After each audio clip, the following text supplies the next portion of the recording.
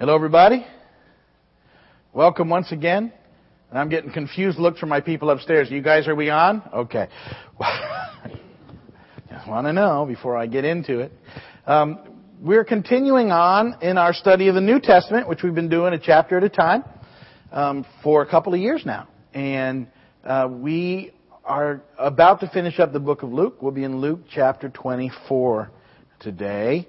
And then we're going to start the book of Acts, and that'll be, we're probably going to get a clean start in the first of the year. So we got some other stuff to do next week, and then I'm going to do an overview of the book of Acts at the end of the year, and then we'll get into it big time in the beginning of the year. So that's all coming up, and we'll have at that point done all four Gospels, because we've already done Matthew, Mark, and John. We waited for Luke so that we could get back and do Luke and Acts together. And I think it's a good thing. Obviously, it flows together very well because they were both written by Luke. And you guys know that now. And they were written to, who were they written to? Theophilus, which means lover of God. Good. And that the book has more of a Gentile feel than the other Gospels. And that the sort of the main point through Luke and through Acts is how to get saved and what that looks like and what it's all about. It's one of the recurring themes. And that, we've spent this last pretty much 6 months working through Luke together, and we've seen how Jesus started his ministry. We've seen the highlights. We've seen now over the last couple of weeks, we headed into that difficult period leading up to the crucifixion and what that looks like, and that's where we left it at the end of 23 last week. It was just after the crucifixion, and they had wrapped Jesus up in a linen and put him in a tomb, and a stone was rolled in front of the tomb, and the Sabbath was upon them, and so they couldn't do anything else, and so they left. And I said last week when we finished up that I wonder what they were thinking about, and even though Jesus had time and again, as we've seen, tried to prepare them for what was coming, telling them this was going to take place, that they just weren't ready for it. And that the overriding paradigm that they were living under was that when Messiah came, he was going to reestablish the kingdom of Israel to its prominence of the time of David and Solomon. And that's what they were waiting for. After years of being oppressed by the Romans, they were looking for this change, and they had sort of taken it to be this political change, and they were constantly waiting. And here Jesus arrives on the scene, and they get it quickly that this is the Messiah they've been waiting for, and they have all these miracles that they've seen, and the power of God that runs through them, even over nature. And so they're convinced that he's going to take over and set everything right. And so even though he's telling them that that's not how it's going to be, they don't hear it. And I think maybe we can relate to that. Sometimes we get so fixed on something the way we want it to be, it's hard for us to hear the reality of the situation. We just don't take it in. And so he had more than prepared them for this event, and yet they weren't prepared at all, because they just refused to listen. And so they have to leave. They'd scattered at the arrest, but we know that they were back together again. They were trying to figure it out, and yet I just can't imagine what they were going through, how they must have felt. After 3 years, can you imagine after 3 years of being with Jesus every day, of him basically taking care of them for 3 years. They had this very close relationship of rabbi and disciple, and he had been such a part of their lives every day for years, and now he's gone, and they don't get it, and I'm sure they just can't put it together in their minds, trying to put it together. He could do all the things that we saw. Was it real? What happened? We don't get it. It just, how could this be? How could he be dead? And so they're left with that, for the couple of days there, and then we move into Luke 24. So Luke 23, we leave it, and it's Friday, and it's a mess. But in Luke 24. It's Sunday. Things are about to change.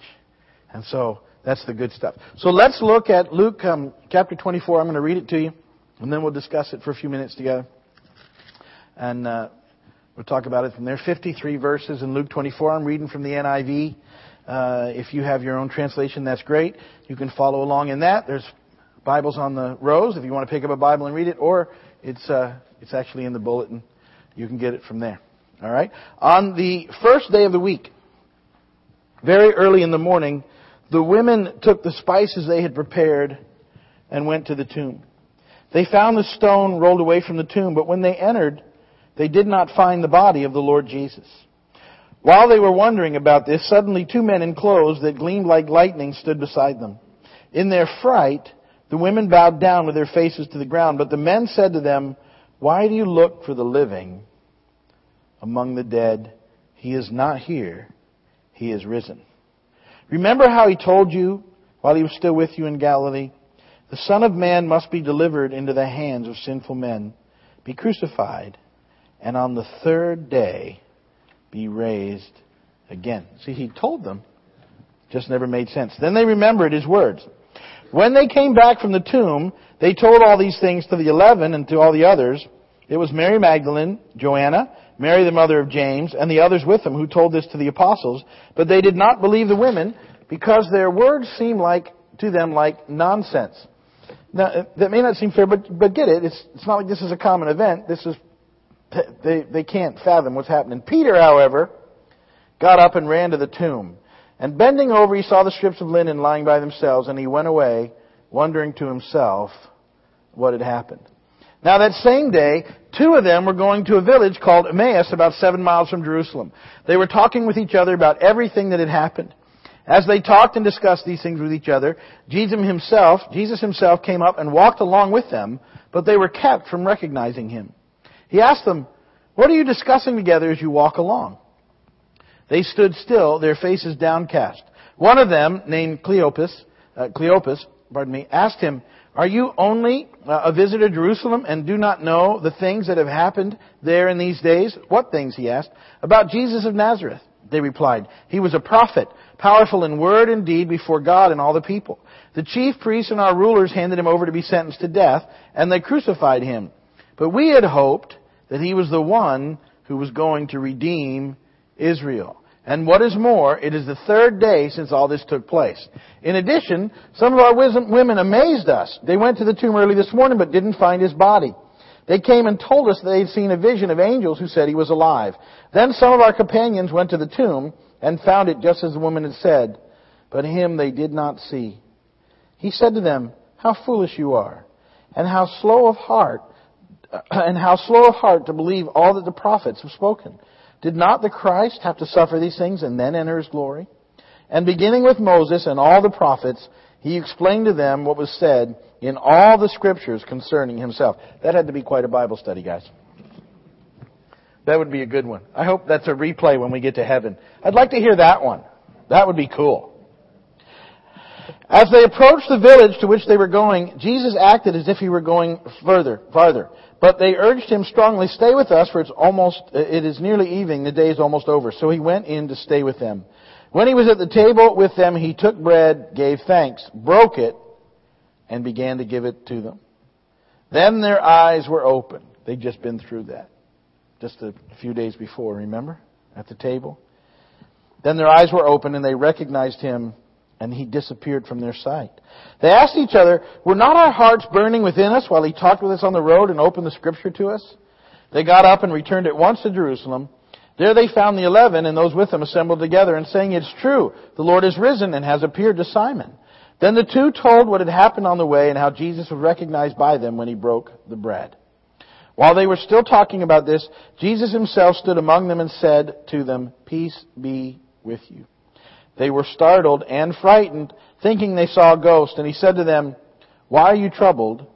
And why do doubts rise in your minds? Look at my hands and my feet. It is I myself. Touch me and see. A ghost does not have flesh and bones as you see I have." And when He had said this, He showed them His hands and feet. And while they still did not believe it because of joy and amazement, He asked them, "Do you have anything here to eat?" Don't you love that question? what a rough 3 days. You guys got a burger or something? Actually, he was looking for a fish sandwich because that's what he always went after. And they gave him a piece of broiled fish, and he took it and ate it in their presence. And he said to them, "This is what I told you while I was still with you. Everything must be fulfilled that is written about me in the law of Moses, the prophets, and the Psalms." And then he opened their minds so they could understand the Scriptures. And he told them, "This is what is written. The Christ will suffer and rise from the dead on the third day. And repentance and forgiveness of sins will be preached in His name to all nations, beginning at Jerusalem. You are witnesses of these things. I am going to send you what my Father has promised, but stay in the city until you've been clothed with power from on high." And when he led them out to the vicinity of Bethany, he lifted up his hands and blessed them. And while he was blessing them, he left them and was taken up into heaven. Then they worshipped him and returned to Jerusalem with great joy. And they stayed continually at the temple, praising God. And blessed be the word of the Lord. So, pretty cool chapter, especially after where we left it last week at the end of chapter 23. But as the angels proclaimed, He is not here, He is risen. And so I know it's Christmas time, we should be really in Luke 2, but we're through in Luke 24, and so it's more like Easter, but it's all good. So, these events take place. And so, like I said, they went through the Sabbath, and by Sabbath law, they couldn't do anything with Jesus' body. They had to wait. And so they went that morning, the next Sunday morning, as we know now, to the body with spices. Some of the women did to prepare it properly because they had done a quick job at when he had died. And so when they get there, though, and this is in the first 11 verses, when they get there, the stone's been rolled away, and there's no body in the tomb. And that's when these two men, it appears, they were angels, show up in Scripture. And they say that amazing statement, "Why do you look for the living among the dead?" And obviously the women were taken back, as everybody is, when scripturally when an angel appears. And almost in every instance when angels appear, their very first words are, "Do not be afraid." Because that is your very first reaction. When an angel appears, almost everybody hits the ground face first. Boom! Just read through and you'll see it. So, and so almost always they say, "Do not be afraid." In this case, their statement is, "Why do you look for the living among the dead? He is not here. He is risen." And so the women go back to the 11 and some others who have congregated again. I'm sure they're all lost. They've been scattered. This whole event's happened, and they're back together for comfort. It's all they know is getting back together. And so they're back together, and they don't understand what the women are telling them. And so and I get it, because they don't have a paradigm for it. They don't get it. Peter, however, Peter suspects, and he heads out there himself. And he checks things out at the tomb, and he sees the linens laying there, and Jesus is in there, and it says that he goes away wondering what's happened. And I'm pretty sure he gets it. And yet, Peter's got this dilemma. Because if it's true, and then he's been the great denier, and what's he going to do now? You know what I mean? He at the end there, he really blew it. We all do. But he's got I don't think he's got any way to put it together of what happened. And I love that when we look in John at the same account, that Jesus specifically goes to Peter and reinstates him 3 times because he's concerned for Peter. But at this moment, Peter is, I think, just, even if it's true, and he's like, but what happens now? What do I do now? I've denied him 3 times. There's no coming back. So this is going on. Then in verses 13 through 35, the 2 of the disciples are on their way to Emmaus, which is about a 7-mile journey, when they're suddenly joined by a man who is Jesus, but they don't recognize him at first. who asked them, what's going on. And they were like, what, are you a visitor? You don't know what's going on? And they begin to give them a little bit about Jesus. I kind of like, I don't like, but I think it's interesting. These guys, they were the ones who knew Jesus was. And their answer before, through Peter, had been, he was the Christ, the Messiah, the one we've been waiting for. Now all of a sudden, because they're not sure of their paradigm, it's gone to, well, he was a great prophet. See what they're back to? And we thought he was the one. But now we don't know what to think anymore. And now we got this story that the women have told us that his body's gone and they just don't know what to think. And so Jesus starts to preach to them. And like I said, I would love to hear that conversation along the road. And because he tells them all the scriptures about himself. There's a lot of them. And how he fulfills them. And then it gets late, and they finally get back to Emmaus. They get to the village, and they say, well, listen, come in and stay with us. And he says, okay, and he goes in, and they have bread, and he breaks it. And I know that they just immediately, they pick up on the Last Supper they've just been to, and their eyes are open, and they see Jesus. And then he's not there.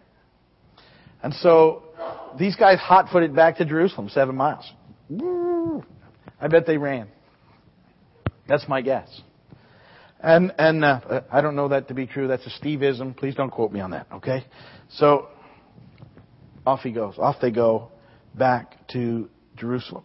And then they get there, verse 36, and they start to tell them the story of what just happened on the road, saying, we've seen him, it's true, what the women have said is true, and then Jesus appears in their midst. I like that.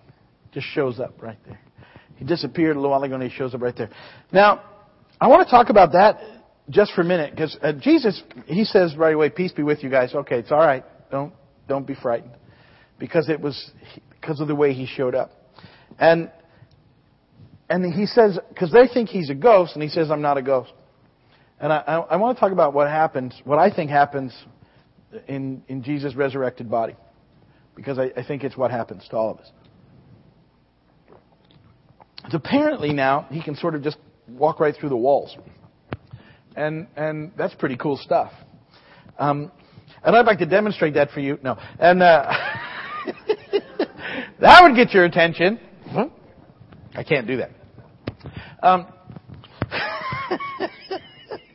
That would get a crowd on Wednesday night. Watch this. Okay, so here's what's happened. And maybe you've heard me talk about this before, but I think it's interesting. Because I think sometimes when we think of the spiritual world, we think of a less real world. Because we have these concepts of like ghosts and things that look like Casper. To most of you, when you talk about that, I mean, that's what if you were around my age, I don't know besides that, but Casper was this sort of, Anyway, he was a friendly ghost, but he it's like misty, kind of surreal, less real sort of situation. And I think when we talk about spiritual things, we often think in those terms. And what you need to understand is that it's not less real, it's more real. And so, so what happens is that Jesus in his resurrected body is now more real than what we're used to. And so, it's kind of like this. Have you ever seen a thick wall of fog? Have you ever been somewhere that's famous for its fog? And you literally come up to a place and it looks like a wall of fog. I mean, to your eye senses, it looks like a solid wall. And yet, when you get up to it, you move right through it because you're more real than the fog. Do you get it? Okay. I believe that Jesus now in his resurrected body is just more real than the walls. So it's not like he's less real like a ghost. He's more real, so when he hits the wall, he just goes right through it because he's more real than the wall is. See, the spirit world is more real than this real, not less real. And I think a lot of times we got to do a little paradigm shift in our thinking. Because I think we often think Casper the Friendly Ghost things. And it's not. The spiritual dynamic is more real than this dynamic, not less real. And so just something for you to consider. But that's why Jesus can now just not be there and be he's somewhere else. He's more real than everything that he's in contact with. And so I think it's a pretty interesting thought for you to sort of think about. And he shows them his hands and his feet, and they're still trying to get it. And then he sort of opens their minds, and they're finally able to put it together. Finally, after all this time, after all these discussions, after all this stuff. Although, you know what? There's this crazy thing that happens in Acts. I love this, and I'm going to skip. I want to go find it while I'm talking to you. And now that I'm saying it, I hope I can find it. But the disciples say something in the beginning of the book of Acts that I think is the greatest thing ever. So they've been through all this stuff, and he's finally told them, I have to do these things, and all this stuff has to happen. And now he says, listen, you need to go and wait, and we're going to get to it in everything in a minute. And they say in verse 6 of chapter 1 in verse of the book of Acts, I love this question. This is what they ask him when he shows back up and they're getting together.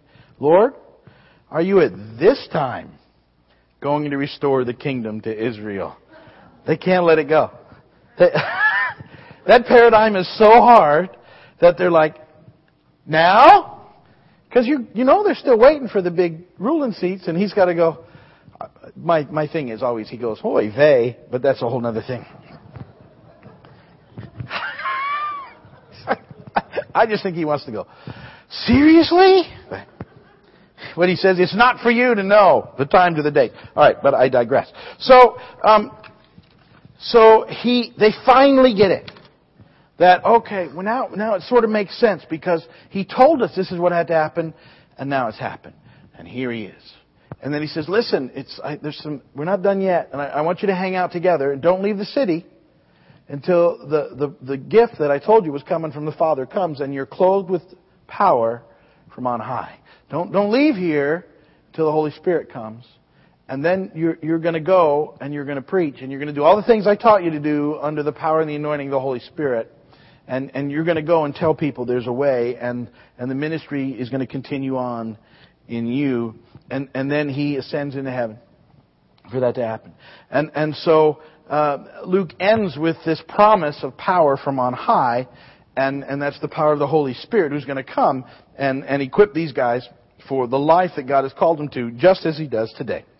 He comes and he equips us for the life that God has for us, and to ultimately be able to, live life by doing the next right thing and looking for him. And that's sort of the end of the book of Luke is this tremendous promise, and everybody's waiting for the Holy Spirit to come, and that's where we sort of leave it. It's this very exciting time. And as we move into the book of Acts, we'll see how the church is then formed out of this, pretty crazy group of folks that are left to be the beginning and the basis of the plan of redemption. And it's pretty fascinating to see what happens. But that's what we're up to. That's the end of the book of Luke.